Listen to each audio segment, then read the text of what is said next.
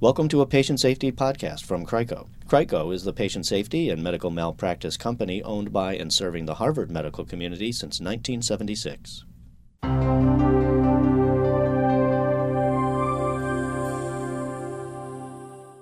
Health providers in Massachusetts have new protections and new rules to follow after a state medical error disclosure and apology law went into effect in November 2012.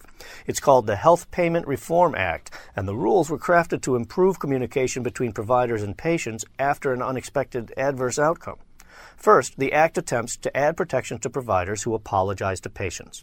Second, the Act requires a cooling-off period before a patient can bring a lawsuit. It also forces hospitals and doctors to reply to the patient's request for information during that time. John Ryan is a medical malpractice defense attorney with Sloan & Walsh in Boston who has represented clinicians and hospitals during malpractice suits for nearly 40 years. I do think that physicians have to be mindful that there is now a statutory mandate that this form of full disclosure take place. As a result, I think the physicians have to be more attuned to making certain that the information they're relating is accurate. That is, that they can be comfortable that I've looked at the facts and the information, and what I'm telling the patient, the healthcare provider telling the patient, is accurate. The law requires disclosure of unanticipated outcomes with significant medical complication. Apologies are given additional protection under the new law. The charitable immunity cap on health institutions was raised from $25,000 to $100,000, and the interest rate on dollar awards was lowered.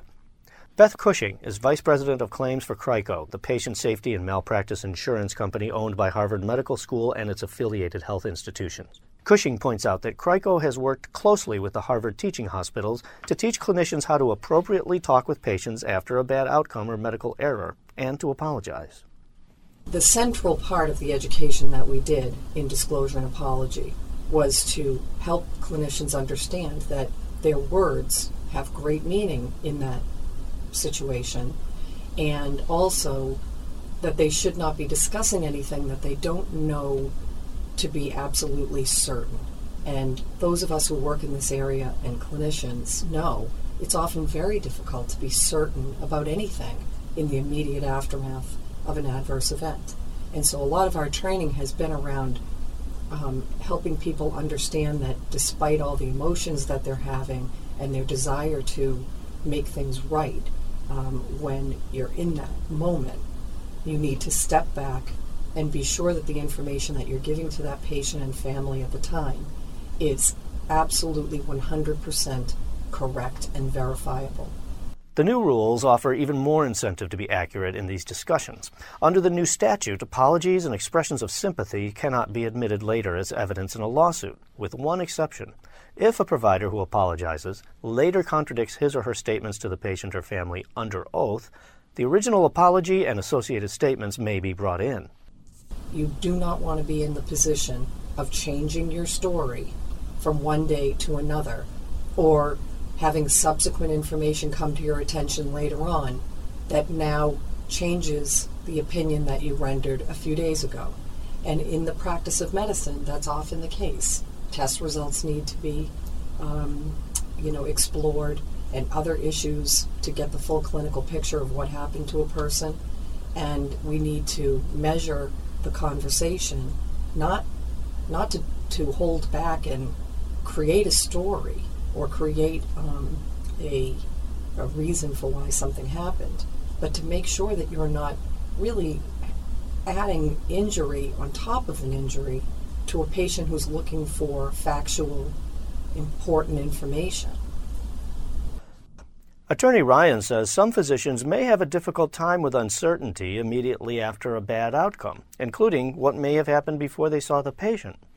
There's a great natural instinct, I believe, in highly intelligent people, of which the medical profession is filled, to drive towards a composite impression of what is the answer to a given question.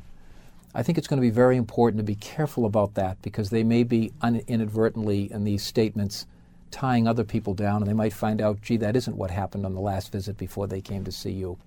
Patients will also theoretically benefit from the law's new requirement for a cooling-off period and time to share information. Patients or their survivors are required to notify their provider at least 182 days before filing a lawsuit. The provider must in turn reply within 150 days of a notice from a patient or his or her representative regarding an incident covered by the law. Beth Cushing of CRICO says this earlier exchange of information about the contours of a negligence claim will help resolve questions and claims earlier in the process. But the more information we get up front, obviously, the more quickly we can move on whatever the theory or the issue is that we're being presented with. Cases that go directly into lawsuits have a track of their own, and it can take a very long time due to the litigation process to really be able to focus in on what the heart of the issue is. Hopefully with these letters written by plaintiff attorneys or the patients themselves, we'll get a better insight into that sooner and can therefore focus our investigation and evaluation to those points that have been raised. Cushing believes the biggest impact of these changes may be on the insurer or the physician's attorney, rather than the clinicians themselves. John Ryan says the notification letter from the patient is likely to come from an attorney, and it may go to several individual doctors involved in the case. He recommends that patients and hospitals have a protocol whereby the patient's letters be forwarded to and processed by a central office at the hospital, probably the risk manager or general counsel. Ryan says that in the end, the new rules are based on a myth that hospitals and clinicians are not trying to be forthcoming.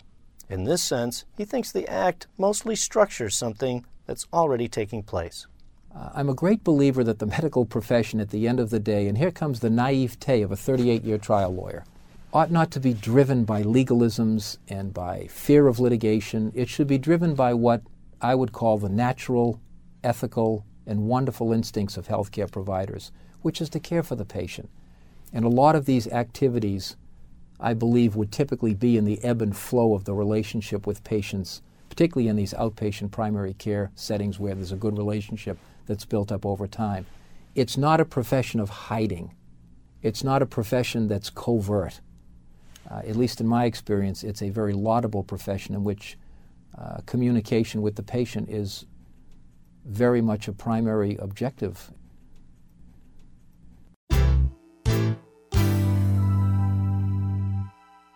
This has been a patient safety podcast from CRICO. More information about CRICO and efforts at Harvard to deliver the safest healthcare in the world is available on our website at www.rmf.harvard.edu.